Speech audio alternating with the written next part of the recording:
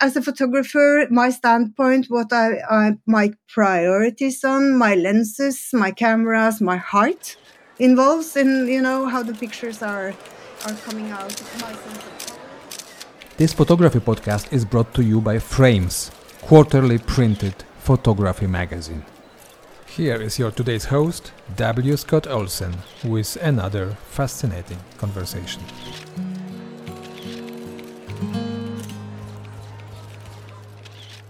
Well, hello, everyone, and welcome to another podcast from Frames Magazine.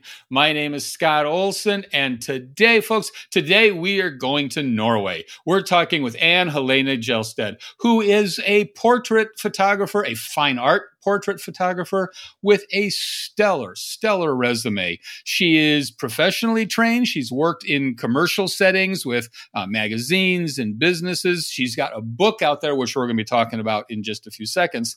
But you talk about success. In 2017, she got a silver and a bronze medal from the Norwegian Photographers Association National Competition. In 2018, one of her pictures was named Portrait of the Year. In 2019, she was back on the team and she won another gold medal. It goes all over the place. All About Photo, that outlet, placed her on the list of best modern photographers in February of 2021. And Helena, how are you doing? Welcome to the podcast. Hello, Scott. I'm doing fine. Thank you so much for inviting me. I'm so honored. Well, your work is really, really impressive work. But I want to do something a little bit unusual here. I want to take the first couple of minutes, and I don't want to talk about photography. Because I was reading in your book, I was reading in the introduction, and I do believe that our other lives, our other interests really do inform our photography. And for 25 years, you say you were a fashion designer in Oslo. You had your own studio.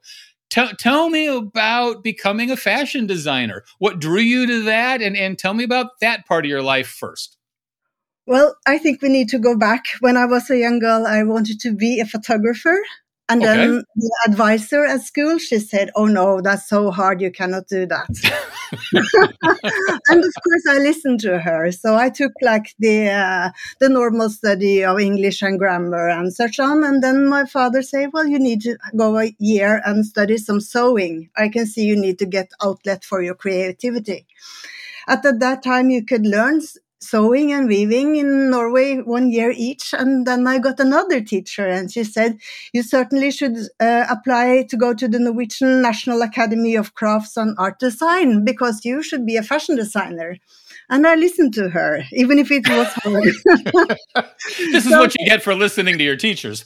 But and that's a good story because we need to be very careful about who we are listening to because it can determine our direction in life. So that put me back to school, studying fashion for 4 years, started to work as a designer, which led me eventually to Estonia, which is what my book project is about. But it was a long story, because it's also hard to work as a fashion designer as well as a photographer. But when you have the urge in you to create, you do what you have to do. Oh, absolutely. Well, that brings me to two questions then. What kind of work were you designing? What were your fashions like? And then that world had to put you in contact with a lot of photographers. So tell me sort of what you were doing and the transition then into photography. Well, I was lucky enough that I started to work with, at that time, the most famous Norwegian fashion designer. His name was William. He worked with all, celebrities and such kind of people. And that made me even able to make clothes for our, at that time, crown princess, later our queen, which is Queen Sonja today. So I was really lucky. I learned from the best. I started to work with the best. And I also was very interested in knitting, so I started to work with the Norwegian companies doing knitting design. I was lucky to make costumes for the Norwegian participants in European Song Contest, so I've seen quite a bit. I also worked with clothes for films, film production, and at that one time, I decided, okay, now I've been doing a lot of commercial work. I need to do something good for women. That brought me to Estonia, this island called Hiiumaa, which is a bigger island than the little one I started to photograph later on. And I started my business, my knitting studio there. At one time when I was about to close down, I had 10 employees.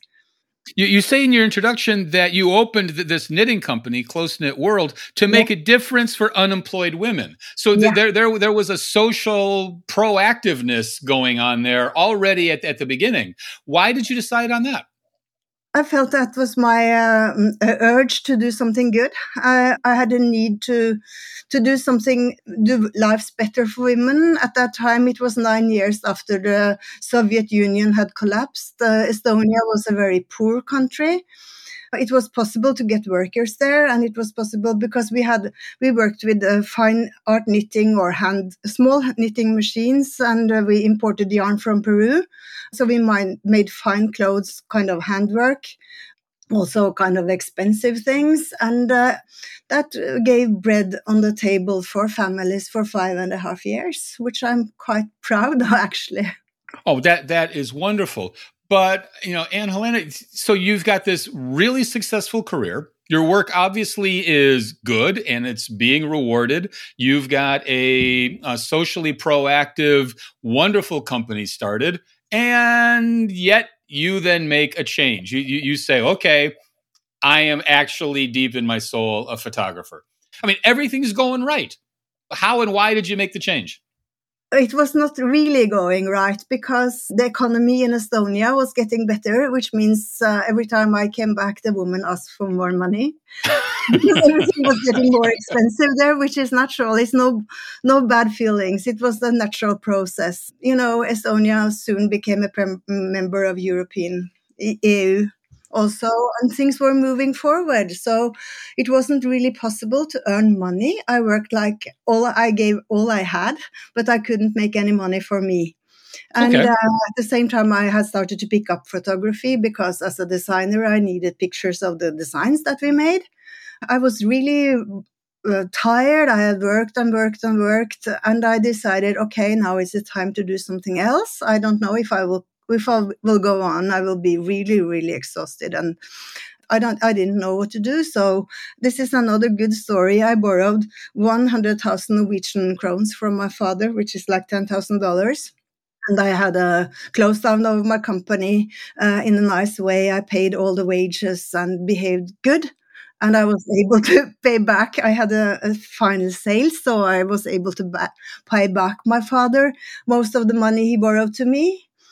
And when you behave nice, people say, okay, you can come back. Doors were opening for me later as I have studied photography. I could come back and do my main project, which the book and things we will talk about later. So the good lesson here is that you need to do your best all the time and pay if you are possible for you to help the people in the right way and behave nicely. So now, this is advice people need to listen to versus the advice of your teachers. Yeah. You are absolutely right. So, okay, you're taking images of your fashions and you're getting into a little bit of product photography, fashion photography. Where did the interest in portraits come along? Because if anybody looks at your website, anybody looks at your contributions, to the web in general, you do an awful lot of really, really elegant portraits. But you could have gone into landscape. You could have gone into 1,000 other things. Why were portraits appealing to you? I think I need to see if I can get in contact with what lies in between, in the depth of people. So through portraits, the portrait that means something to the people that are on the picture and also to the viewer. That's my goal, to make something that you can have for 100 years, if possible. That's also a story. I have a picture in my living room, and it is taken in 1929, and it's two ladies there. This is my great-grandmother and her sister, and a little boy. My father, he is almost 5 years old. And this is taken on the women's 50th birthday. And why is the grandchild, my father, in the picture? Yes, because when he was born, 15 days after, his mother died. So he lived with his grandparents. So my great-grandmother, she took him with her to the photographer. I have also seen this picture in the living room of my great-grandmother's sister. And of course, my father wasn't in that picture. Something was missing. And that's also my goal, to take pictures that people have for a long, long time. So this one, which is a huge, brown, beautiful picture with wooden frame and so on, it has been in my great-grandmother's home. It has been in my parents, where I grew up, and now it's in my living room. And I so highly appreciate, and I'm so happy for that one picture, meaning so much. You can think almost 100 years ago it was taken, and it was a huge investment at that time. And I look at it every day and I think, okay, that's my goal. I want to give people something special. And Helene, are you at heart a historian? Because you're talking to me about this very old picture. And again, I'm going back to the introduction of the book, where you say, as a young girl, I was always attracted to the older women in my family. I wanted to know their stories and how life was back then. Does history attract you as a photographic subject? Absolutely. I love is that? Picture. Yeah, well, it's just who I am, I think. And I've always loved old stories, old pictures, old people, and the respect for the people that has been before us, respect for the photographers that has been before me, learning from them, learning from their work. That is amazing me, all these stories the pictures are telling. There are stories implied in all of your images, yes. And everybody, it's AnneHeleneGjelstad.com, AnneHeleneGjelstad.com. Beautiful, beautiful website. And Helene, you have made a distinction in your writing between portraits and fine art portraits. What's the difference? I think when you come to fine art, for me, it's to do more than having a hand-painted backdrop, which is very popular these days. You know, people make a more moody picture and they use beautiful hand-painted backdrop and kind of fine art. But I think for me, my perspective is that I want to do something a little bit more like a painting. I work a lot with the backgrounds, but the person is not having so many flower crowns or so much into that. I love these honest pictures and then do something extra to the backdrops or background, adding other images or things from the museum sometimes, or part from a Chinese book I have been using. And I love doing that work, something I wanted to work more with. I can sit at the computer and Photoshop for hours with details, and it makes me so happy to learn something new and make it better. And it makes me really happy to do these things. Oh, man, we should start counting the hours that all of us spend sitting at a computer playing with Lightroom or Photoshop or whatever. I'm looking at your website and I'm looking at your fine art portraits. Is there an image here that has a particular story behind it? Is there one that you can say, I got to tell you what happened that you don't see? Well, that's a good question. I'm not prepared for that, really. Well, tell me about the very first one, the young woman with the dog. I think it's a Sheltie. She's holding the dog in her arms, and the dog's sort of sideways, looking at you like, "What's going on here?" It's a wonderful image. Tell me how that came to be. Yeah, well, they came with the dog, and she said, I really want to take a picture with my dog, and this is how I usually hold him and how I usually cuddle him. And his name is Dennis, and I had just lost my previous dog, a standard silver, and I was really feeling, I'm so sad, but this was so good to work with. And so it's a simple picture. The girl, she was wearing jeans, which I had to make like a dress. So it's not really much Photoshop except for the backdrop, which I added some textures, working with colors and the structure of the colors. And it's also a picture that they have big on their wall. Oh, so, very good. Yeah, it's nice. I really like doing these things. Do you have a complicated studio setup? Have you got, 100 lights and 5 different cameras going at the same time? Oh, you would laugh. I love to work very simple. And I was avoiding studio lights for such a long time. And then I learned to use like a big octabox feathering and make the large and big V flats around white walls around so that the light is bumping. And I work so simple. I don't use a light meter. I look at my camera. I work very, very simple, and I like the connection with people, and then I fix something later in post if I'm missing it. Or I can also say, okay, let's do something else. Let's try out. And I think it's important when you work very simple, you also get a good contact with people. It's not about the technique at all. I like plain light. I like gray days. I don't like sunshine. I like this even light in everything. So when I finally learned that I could use light with a feathering, then all came together. And I also use a lot of film like LED light sometimes. Okay. I want to talk about another picture of yours. And you have 3 different galleries under fine art portraits on your website. And in the first gallery, there's a picture of a young woman sitting in a chair. I want to talk about that in just a second. But you just said something that caught my ear. You said you work very simply and you can fix something in post-production. And a couple of minutes ago, you talked about how much you love sitting down and creating something in post-production. Is that a difference for you, between the creative act versus repair? Or is it all bound up in the same thing? No, I think it's bound up in the same thing. And I also think that I look every time when I take a picture, I think, okay, if it's not perfect, what can I do in post? If it's like a tree sticking up of a head or something, how can I fix it because I don't like that? Or how can I work with the horizon?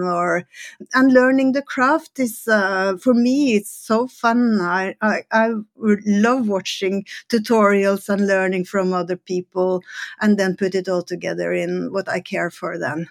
Because if I fuss too much and I say, okay, the clothes is not right, I will always know how to repair something or use the liquify or, yeah.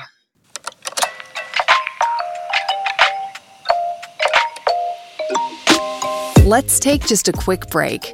We hope very much that you are enjoying today's episode. The very fact that you are listening to this podcast suggests that photography means a lot to you. And if that's the case, you might want to have a look at Frames, quarterly printed photography magazine. We truly believe that excellent photography belongs on paper. Visit readframes.com to find out more about our publication. And now, back to today's conversation. Yeah.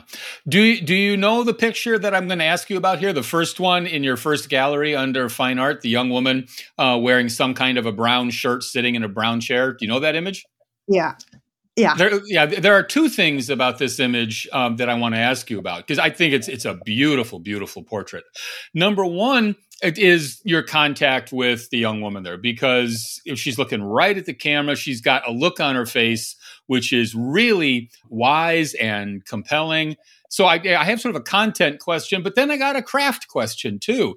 You've got a depth of field thing going on here. You've got soft focus all around her. You've got the beautiful color tones. So tell me about the interaction, but tell me about the craft as well. Yeah, this is also a good story because V. Spears, the photographer, she was in Oslo 3 years ago holding a workshop, and I decided, okay, I love to meet V. Spears. She is a great person. So this is, at the workshop with her, the intention was to work with our own style and our own concepts. And I had just finished my book. What am I going to do now? How can I work further on? So the image, it's a shot in with a blue velvet background, like a cloth. Mm-hmm. The chair was really beautiful. It's an old ruined chair. And this girl, she has something amazing about her. So I just prepared the shoot. I had this, the clothes that she's wearing, the blouse, I had bought on some thrift store. And I thought, hey, that's perfect for this. And I just said, can you please sit down and look at me? Just sit. That's very often how I worked. I just want you to look at me. And she did. And I found out that this picture, I want to see what I can do with the background. So the background is all done in post-production with layers upon layers of textures.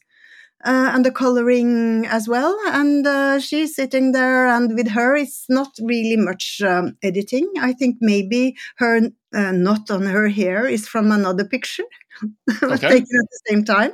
The top, I don't know what you call it, her bun. Yes. Yeah.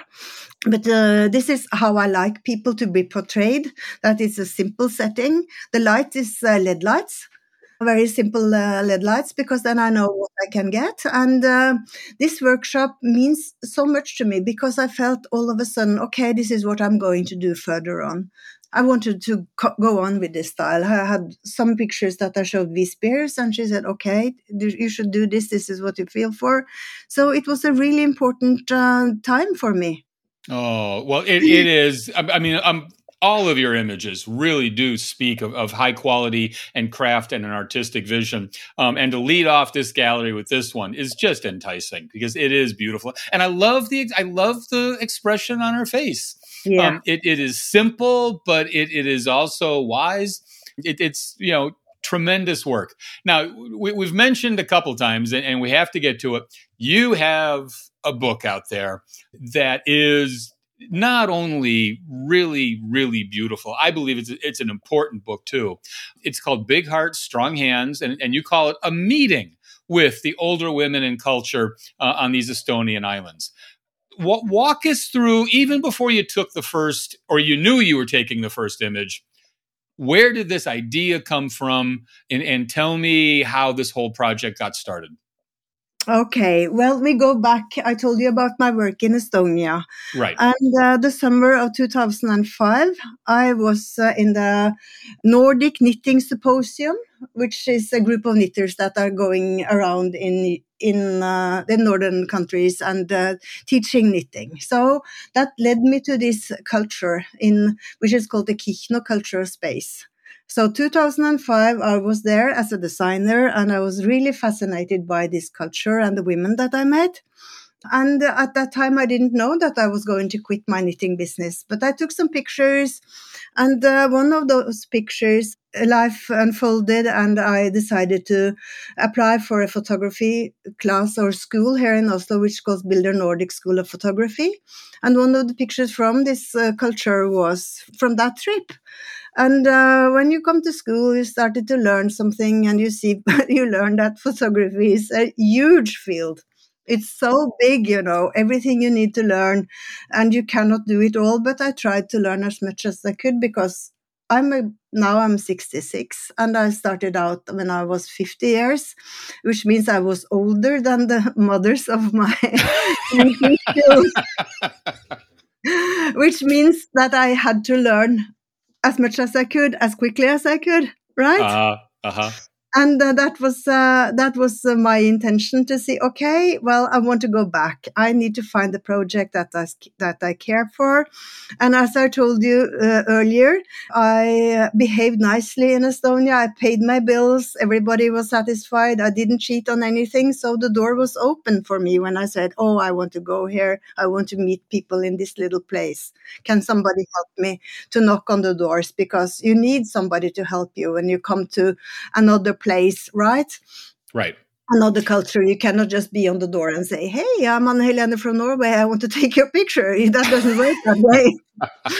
So they were very friendly, and I started to take some pictures, and I, of course, said, okay, because I'm a textile person and I've been working with knitting all my life and all of these things, I thought I was going to make a book about knitting culture or handicrafts, which is a huge part of this culture.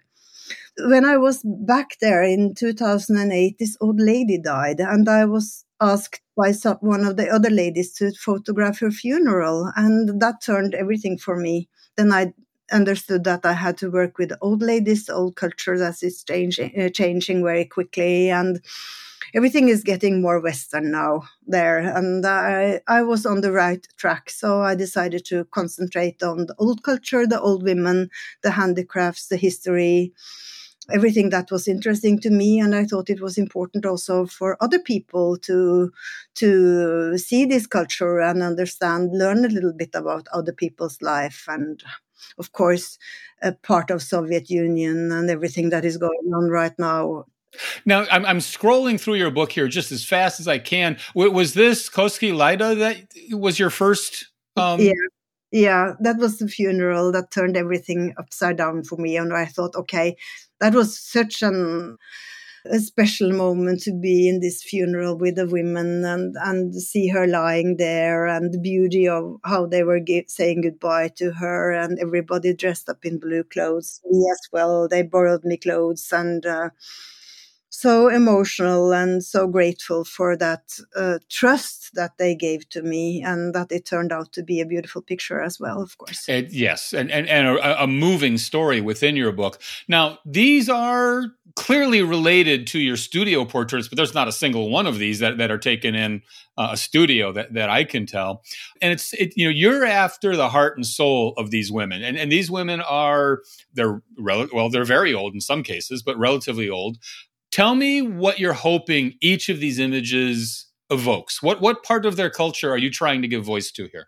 First, I think it is important when you do such pictures that you try to include their surroundings, and that people are like in an honest place. You cannot move things around. It has to be genuine. And I was also lucky enough to learn from Marielle Mark. And she was a big point of helping me in this, because she said, when you come with a portrait and you get close up, she said, you need to include everything, tell the full story, include everything in their homes, tell the story, be honest.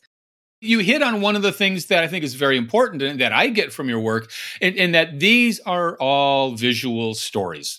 You are not taking static pictures, like you might in a studio where you say, this is fine art and this is beautiful. Every single one of these, there is a narrative. I'm looking at an image right now. It's page 57 in the book, of a woman sitting in a cemetery. There's a bunch of crosses in the background. Mm-hmm. And I obviously don't know that story, but boy, oh boy, do I want to know that story. Yeah. Well, first of all, do you remember that image? What is the story there? Absolutely. And it was kind of an All Saints Day. The women were gathering at the cemetery and sitting on the different graves. And I noticed her because I hadn't seen her earlier. And with my translator, I got and said to her, "Hello, I'm Helene," and she said, "Oh, soon I will be here." This is the first. That's the same as the woman on the cover of my book. Okay. And she was sitting at the grave of her parents and her husband, and so I spent some time with her. I was able to follow her home. She didn't speak anything but Estonian, but I picked up a few things so I could communicate a little bit and say it's nice to be old and go to the light and let's have a hug and such things, which is really important, that you try to communicate. Even if you can't, you can communicate with hands and hugs and show that you understand a little bit about them and that you are respectful and things. And I really love that picture myself. Yeah. Is it difficult to work as a photographer? Is it difficult to work with a translator? Not for me. Okay. That worked fine. And in school, I also learned some German. So with few of the ladies, I was speaking very bad grammar German, but that worked fine because she didn't speak better German as well. So we communicated, and they know they know me after I've been there many times. They know that I'm a handicraft person, that I can use the big hand looms and such things. But of course, you should. Of course, nicer when you can speak with people, but it works okay. I have a little story I want to tell you about this picture, because I was sending it into an international competition. And when I got the feedback from the jury, the person, which I think is a female, but I don't know, said that this looks like a cartoon. And I was really, that made me so upset. And I also sent in two pictures from the same lady, and she was wearing the same clothes. And the comment was that, oh, I can see that you have taken the pictures on the same day. People are wearing the same clothes. And I thought, okay, I'm wearing the same clothes every day for 1 or 2 weeks because I'm too busy to change. And poor people, they don't have a choice. That was really, that made me so sad and so upset that I decided, okay, no more sending into that competition. Because you need to know what you are doing. You would never say that a person should change clothes. I mean, people wear what they have.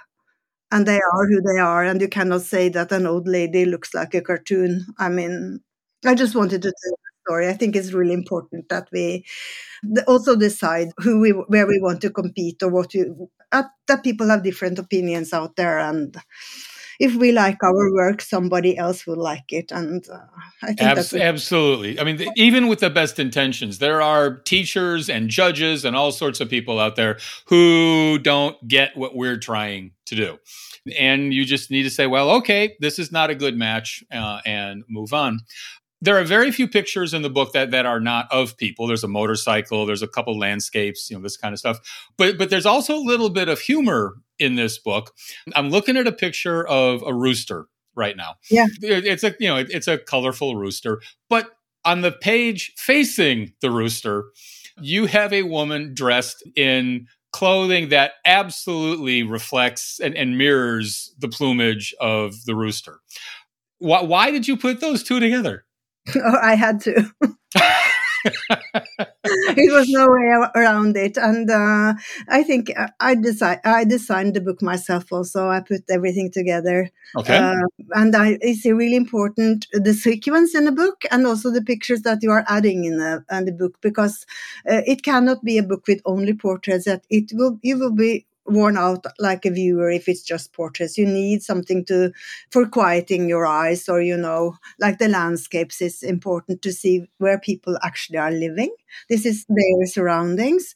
The rooster, because of the colors and everything, of course. And it's also, you need to think how to match images in the pages. Some pictures can be small, some need to be big, some need to correspond in colors.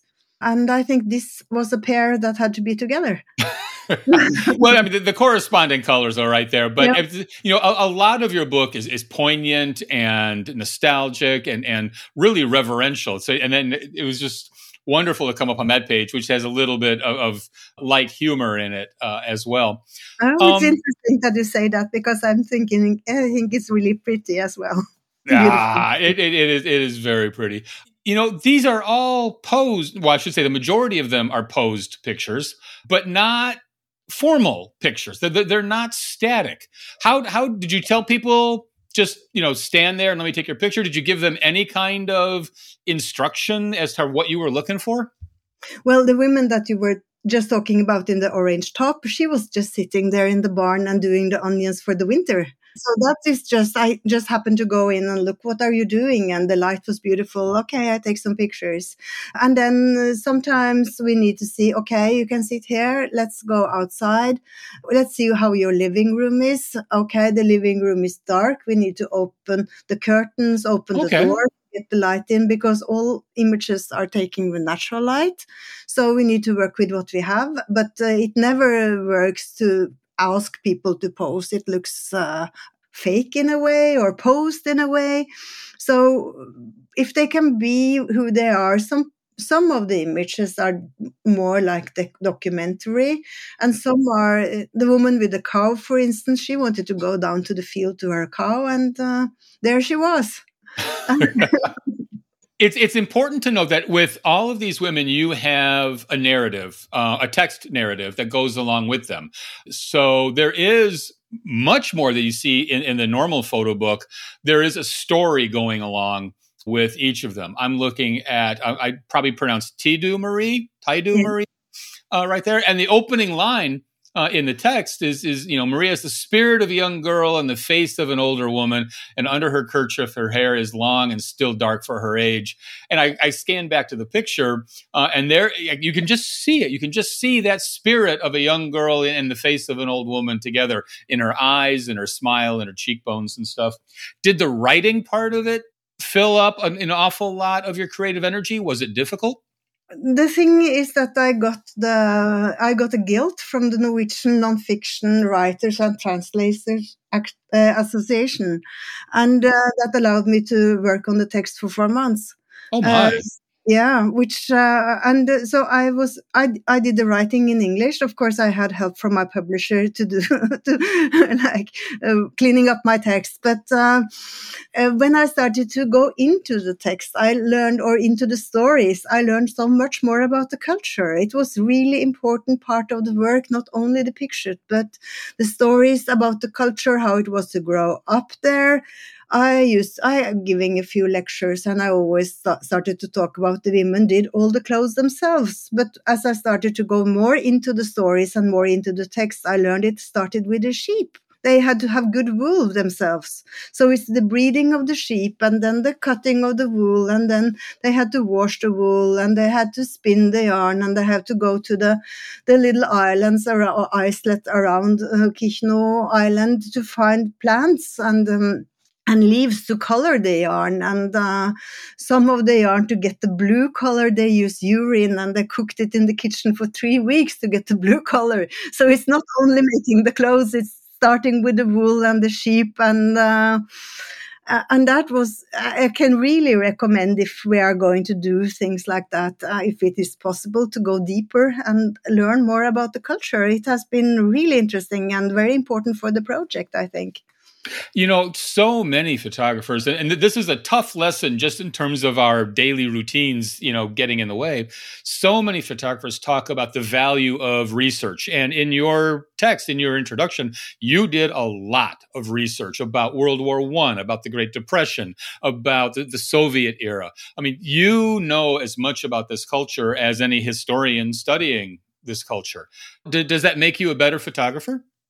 It makes me a better person. Okay. Yeah.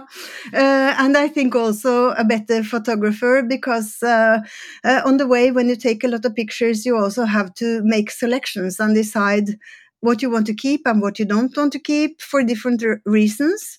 I, for instance, was also lucky enough to have an hour portfolio review with Sig Harvey, which you might know. She's a great photographer as well. And she said, at that time, I had just been in Estonia or in Kishno Island on summertime. And she said, you need to go to the wintertime and take pictures in the winter. And I said, oh, no, don't say that. I've been traveling 5 years in the winter in Estonia. Don't let me go back. It's cold. It's really hard, but of course she was right, and I'm so happy that I did, and I'm so happy that I spent so many years on understanding all of this and learning the craft. I could nothing about photography when I started. I didn't know shutter speed, for instance, so my first images, they were blurry, and then you have to go back. You have to go back till you have what you need, which has been a good lesson also, and then include. And for me, of course, as a textile designer, as a handicraft person, to write about the knitting and the skirts, which they are really famous for, and what the colors are meaning, and everything in my life got together in this project, so to say. Well, it is a remarkable, profound project. And I got to tell you, one of my favorite images is Luha Man from 2009. Just the look on her face, the way she's looking at you. I wish I could have been in that room at that time. Great picture. I got one more question for you, and it's about the book. And it goes back to your introduction, where you say, this book must be viewed as my personal story. Why is this book, and how is this book about you? It really means that everybody has their own way of seeing things, right? Some can say glass is half full, some can say it's half empty, some can say it was a good day, some can say it was a bad day. As a photographer, my standpoint, what my priorities on, my lenses, my cameras, my height, involves in, how the pictures are coming out, my sense of colors, my editing, because photographing in so many years, I have used like 5 bodies of cameras and 6 or 7 lenses, and it need to look kind of the same things. But also when writing the stories, I've spoken with a lot of women, of course, and then I'm finding things on the internet and in books. But since I don't speak Estonian, I needed to get some translations and then put it all together as honest as I could. So it needed to be said that this is my story. It's not exactly how it is, because some people will say, okay, it wasn't exactly like that, but something, So it makes me more free in delivering my vision and my book, because I can tell this is how I see it. It was very, very well received, so I got the official letter of appreciation from the Estonian government in 2020, which was pretty nice, by the way. So they kind of liked my work then. Yeah. I did not know that. That is really cool. That's really sweet.